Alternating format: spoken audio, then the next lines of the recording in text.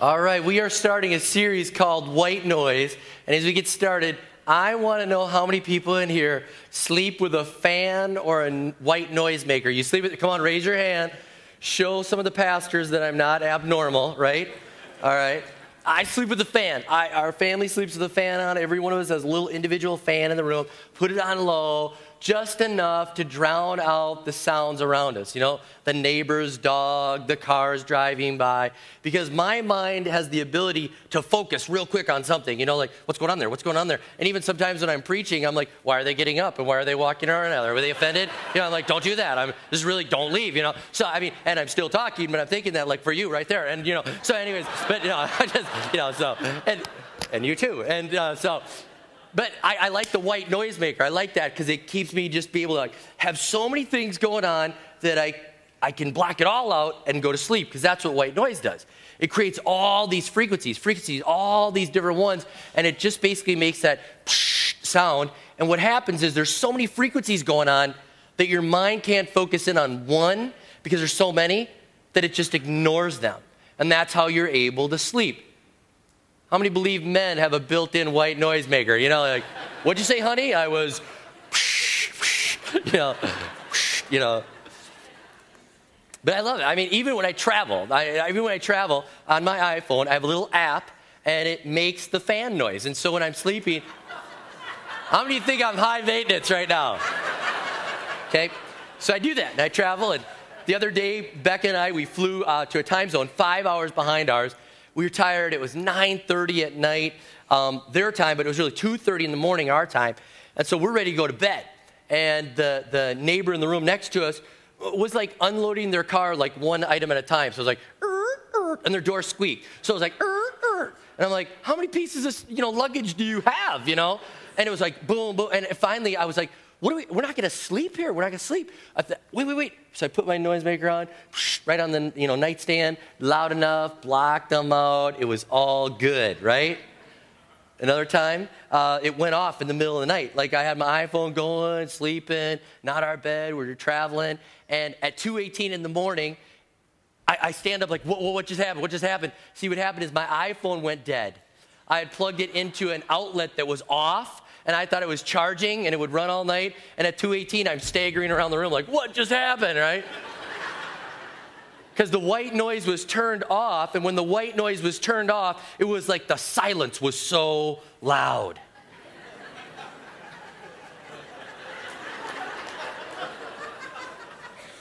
Now, I am praying that right now, God will get us in a world that is so full of white noise to stop and listen to the silence. That he'll be able to get our attention right now as we celebrate the birth of Jesus Christ. And in a world that has 20,000 frequencies going, and it's creating white noise, and we've got things going on, and this to do, and that to do, that in the midst of that, we'll stop and we'll say, God, we hear what Silent Night is all about. We are not going to get distracted. We are not going to be so focused with so many things going on in our life that we miss the message that you're trying to tell us. And I believe God is trying to tell us something. And I believe all throughout history, I'm going to go way back and get us from the beginning of the Bible all the way to Luke chapter 2 and show us that God throughout the ages has been saying, stop the white noise and pay attention. I've got something coming. I've got a silent night coming. I've got a Savior that will be born. I've got something that you can celebrate if you'll just pay attention. And ever since the beginning of time and Adam and Eve, when they fell, God gave a glimpse. He gave a clue that there's going to be a day that a Savior would be born, that there would be a day that would be a silent night, that God would be able to break in on history and boom, he would be able to fix it. And in Genesis chapter 3:15, Adam and Eve have just fallen and they're there with the serpent. And God gives a clue and he says, I will put enmity between you and the woman. And he's speaking to the serpent. And between your offspring and hers, he will crush your head and you will strike his heel. And God was saying, there's coming a day that a Savior will be born. And he's going to crush you. He's going to crush the works of darkness. You're going to strike his heel. You're going to inflict some pain, but he's going to win. And God has been saying, pay attention because that day is coming. But you know what happened? Adam and Eve got busy just like we do. They were like, we have gardens to tend and weeds to pull and kids to have and clothes to make. And, they said, we've got a lot of things to do, and cities to build. And if you look in the Bible, they were building towers and building cities and getting distracted. And you can almost see that there were so many things going on. They abandoned the things of God so much so. God's like, I need somebody who will stand up for me. And he speaks to Noah and he speaks to Abraham and he's speaking all the time. And he's saying, come on, guys, come on. I want you to pay attention to the message that's going on in a world that wants to fill up with all these different things, all these overwhelming things that are white noise. I want you to listen to the message that I have for you. And all throughout history, again, looking at where we're getting to get to the story of Jesus, God was showing them, guys, pay attention. Pay attention. And he was giving them symbols and types, and he was giving them models of what was coming. And if you read your Bible understanding that everything in the Old Testament is pointing to the birth of Jesus, it really helps you see all the things that are there. It helps you to see it that in Exodus, when God is causing the Jewish people to leave Egypt, what do? They sacrifice a lamb, and they apply the blood of the lamb to the doorpost. And Jesus was really who he is pointing to. He's saying, you know what? You did that for this lamb right here in Passover. But guess what?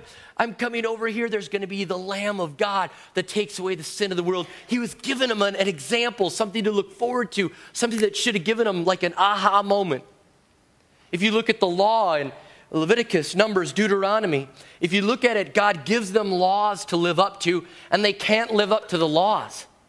And so the whole time they're like, who will save us from the law? Who can live up to it? Who will be the perfect sacrifice? Who can do this for us? And the whole time God's just pointing them to Jesus, the one that was going to live perfect and pay the price. If you look in the Bible, Joshua, and you see Joshua was what we would call a prefigure of Jesus. He was an example, a model, a symbol. And Joshua was representative of, I'm going to bring you into the promised land. I'm going to fulfill the promise that was started. And Joshua was, if you will, like an Old Testament type of Jesus, kind of showing he was bringing him into the promised land. And God the whole time was like, that's what Jesus is going to do. Jesus is going to bring you into the promise. Jesus is going to fulfill the law. And so all throughout the Old Testament, God's like, I'm showing you these things. Are you paying attention? Are you paying attention? But if you look at the Old Testament, you'll see that they paid attention, like really tuned in. And then all of a sudden, how many know the white noise just builds up? The white noise just builds up and builds up and builds up. And it keeps going and going. And they don't pay attention to them. And then all of a sudden, something tragic happens. And how many know that when something tragic happens, it's like the white noise maker's off. It's like, shh, and your whole world stops. And you're like, God, I'm listening. I'm listening. And that's what happened in the Old Testament. They'd listen. God would break through the white noise. And then things would go good. And then, shh, they'd drift away into white noise. And then they'd come back. Probably sounds like our life, doesn't it? Sounds too much like the way we walk our faith. With God, and then shh, away, and then back. Shh. And God's saying, hear me in the white noise. Hear me in the white noise that's going on around you. And not only did God give them types and symbols and previews, God used people called prophets. He used people that were called prophets, and he would give his word to the prophets, and they would break in and they would say, God has a message for you. And at this time of year, we look at the Bible, we look at the Old Testament, we look for those wonderful scriptures that talk to us about the birth of Jesus. Those things when God broke in and said, come on, in the midst of the white noise, pay attention. And one of those that we have is found in Isaiah chapter 7, verse 14. It says, therefore the Lord himself will give you a sign. The virgin will conceive and give birth to a son and will call him Emmanuel. God was breaking in and he was saying, I've got something for you. When you see a young virgin that claims that God has done something supernatural, that's real. I'm about to break in with the silent night. When you see a young lady that has to go to her mom and dad and say, Mom, Dad, it wasn't him, it was God. You know that it was a sign from God. He was breaking in, but they didn't pay attention. They didn't pay attention, but God's like, I got it. Will you pay attention? Will you pay attention? I'm going to break in. He did other things. In Micah chapter 5, verse 2, God prophesied the exact city where the Savior would be born. He said, "But you, Bethlehem, Ephrathah, though you are small among the clans of Judah, out of you will come for me one who will be ruler over Israel, whose origins are from old, from ancient times." So they should have been looking for a young lady ready to have birth in Bethlehem. They should have been looking. Their eyes should have been on it. God was telling them, I'm going to break in with the white noise. I'm going to break in and give you the silent night. But you know what? They were so distracted. They were so distracted. Now, let's not overlook prophecies in Daniel. You don't always think of Daniel as a place to look for prophecy, okay? Because you think, how many think of Daniel in the lion's den, right? Daniel in the lion's den. But Daniel prophesied in Daniel chapter 2, 7, 8, and 11. Daniel prophesied different things about the future, and he basically said, this is how it's going to happen. This kingdom is going to take authority. Then this kingdom is going to replace them. Then this king is going to be broken into 4 kingdoms. Then this is going to happen. And this. And if they'd have been paying attention, they'd have known, like, hey, the Savior's going to be born. Messiah's coming. Big news. He's on the verge. Do you realize, and I'll give you a little history lesson here, because it all leads us up to the moment of his birth. Are you with me with the history lesson? Are you with me? All right. So Daniel prophesies that the Greeks would take over. This was all prophesied. So Alexander the Great, we know him in history. Daniel prophesied that way before he was on the scene. And he said that Greece would rule the region. And that's exactly what happened. And Alexander the Great conquered that whole region before he was 33. And when he died at age 33, he had introduced the Greek culture to that region. And you know what that had done? That had created more white noise, because the Greeks were about live it up now, sin while you can. Who cares about the vow you made to your spouse? Live it up. And so that was permeating the culture, and it was a world of white noise, way away from God. And the people of God started to get caught up in the Greek culture, and they started to go into what is called a Hellenistic society, which just meant worldly. And they went after that culture, and they went after those things, and they started drifting away, and the white noise was building. But Daniel prophesied that Alexander the Great's country would be broken up into 4 smaller countries, and that's exactly what happened. That's exactly what happened. And so if they would have been paying attention, they would have said, something's happening. Something is happening. And instead of knowing these as the 400 years of silence, they would have said, Daniel prophesied it. We're all part of it. This isn't silence. This is exactly what God said. Man, if you can catch it. They were just getting on the verge of it. They were getting ready. And in this broken up kingdom that was ruling at the time, the ruler of that day said, I don't want to see Jewish people offering sacrifices to God anymore. I don't want to see them doing this anymore. And he went into their temple. And he took a pig, which was an unclean animal, and he went into their temple. And as king, he sacrificed a pig in their temple. He defiled the temple. And when he did this, you know what happened? The people of God, they were so upset. And in the midst of white noise, they started paying attention. And they revolted against him and took authority, which also was prophesied by Daniel. And in the midst of this, again, the history, stay with me, this emerged 2 groups, the Pharisees and the Sadducees. How many have heard of those guys before? The Pharisees and Sadducees rose up from this group, and they were essential towards the crucifixion of Jesus Christ. They were the ones that came against him. So from that rebellion, they rose up against him and were in place, which was all setting the place for Jesus. How many know God is always up to something?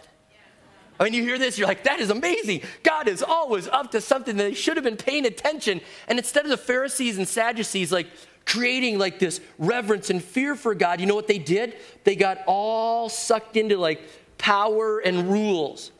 The Sadducees loved their political power and basically became corrupt because they were connected to Rome and they had their power. And so they were corrupt in that way. And the Pharisees basically got caught up in rules. And so instead of making it simple to worship God, instead of saying, guys, in the midst of white noise, let's worship God, you know what they did? They added to the white noise. 613 rules. You're like, I want to worship God. I'm distracted by this. I want to just come and worship God. I just want to follow him. And they're like, nope, rule number 407. Nope, you can't do that. I want to do, nope, rule 532. Can't do that. Nope, rule 217. And they had all these rules. And how many know that's like white noise? How many if you came to church? Nope, not that seat over there. Nope, not that. Don't raise your hand that way. We're a double hand church. Nope. Yeah. How many You just be like, I give up, man. I give up. White noise. And all this is going on, and they're increasing it with all the rules and all the corruption, and it's causing God's people to turn away. I'm going to tell you what, we don't need more white noise in our world right now. Because white noise is just good for sleeping. You know what God is saying to his church today? Don't sleep. Wake up. We don't need more white noise because white noise is good for ignoring things. And God's saying, don't ignore. Don't ignore, pay attention. And I believe that's a word he's speaking to our church right now. This is the time to wake up, turn off the white noise and hear me. At that hotel the other day when we woke up, it was 4 a.m. You know, it was really 9 a.m. our time. First thing I did is I leaned over to the nightstand and I turned off the white noisemaker because I wanted to hear Becca. And she was very close to me, but I could hear her because that thing was blaring away. I turned it off. And I was so glad that I could hear. If we want to hear God, we've got to turn off the white noise. And then when we got up, you know, we wanted to take a walk, and we were right there by the beach. And so I said, let's go take a walk and have devotions by the ocean. I love doing that. And I walked out our door, and I heard our door go, and I thought, oh. And I have a confession to make that I took my door, and I went, and then we walked away. So just telling you. Sorry. But I want to tell you, we've come a long way as a family. When we were early married, I saw a side of my wife that I've never seen. We were there at a hotel. We were young, married, and the couple next to us was having a party. And at 2 a.m, we called and said, can they please stop? And we had to get up at 5. And so we're checking out of the hotel. And as we're walking down the hall, I have the suitcases. And I'm just down to the hall where I'm going to exit to go to our car. And my wife says, hang on for a minute. She runs down to their room. Bam, bam, bam, bam, bam. And then runs down the hall like Ding Dong Ditch. I'm not kidding. Not kidding. So we've come a long way.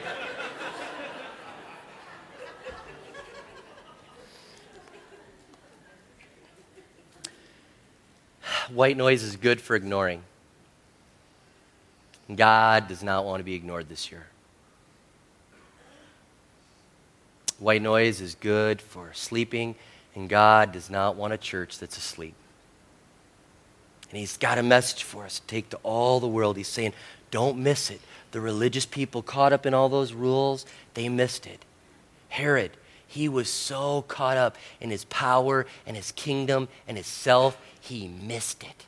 Oh, he faked like he wanted to worship Jesus, but he did not want to worship Jesus. He was faking it. He was so caught up that he missed what God was doing. There were others that just missed it. They were so worried about life, they missed what God was doing. But there were a few people that heard it. And in the midst of a world of white noise, there were guys that we know as the wise men. They were paying attention to the things I just told you. They were paying attention to the prophecies. They were paying attention to the signs. And they saw that God was about to break in a world of white noise and bring an amazing silent night.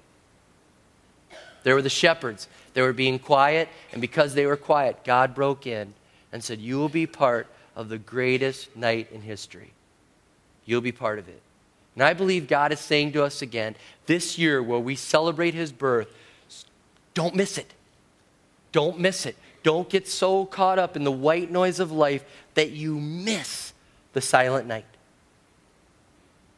The other day we were with relatives. We were celebrating Thanksgiving, holiday. And in the midst of the eating, in the midst of the fun, I felt like God really spoke to me and said, Rob, don't miss it.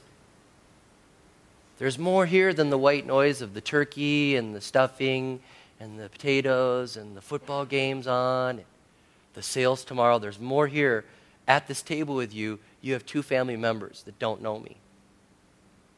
We hadn't seen them in 13 years. They've been living in Italy. And I felt like God said, in the midst of the white noise of this festival, of this holiday, don't miss what I want to do. I want to do something here. So I stopped and I just said, hey, you guys, can I just take a couple minutes and talk to you about my faith? I said, you know I'm a pastor, and you know that I'm a Christian, and that I gave my life to Jesus when I was 7. I did it. I went forward at a Billy Graham crusade. I said, your Aunt Becca, she gave her heart to the Lord when she was 7 as well. Connor and Logan, your cousins, they gave their heart to the Lord as well. So it's really important to us. It's the most important thing in our life, our faith in Jesus Christ. Could I have 2 minutes to just share with you just about my faith? Sure. They're college students. We hadn't seen them in 13 years. I said, do you ever go to church? And they said, no, we don't. Dad used to bring us when we were little, but we don't go at all. I said, did you ever get invited to youth group when you were a teenager? Did anybody take the time to invite you? No one ever invited us. My heart broke. I said, Jesus means everything to me, and I want to let you know that we believe in a personal relationship with Jesus Christ.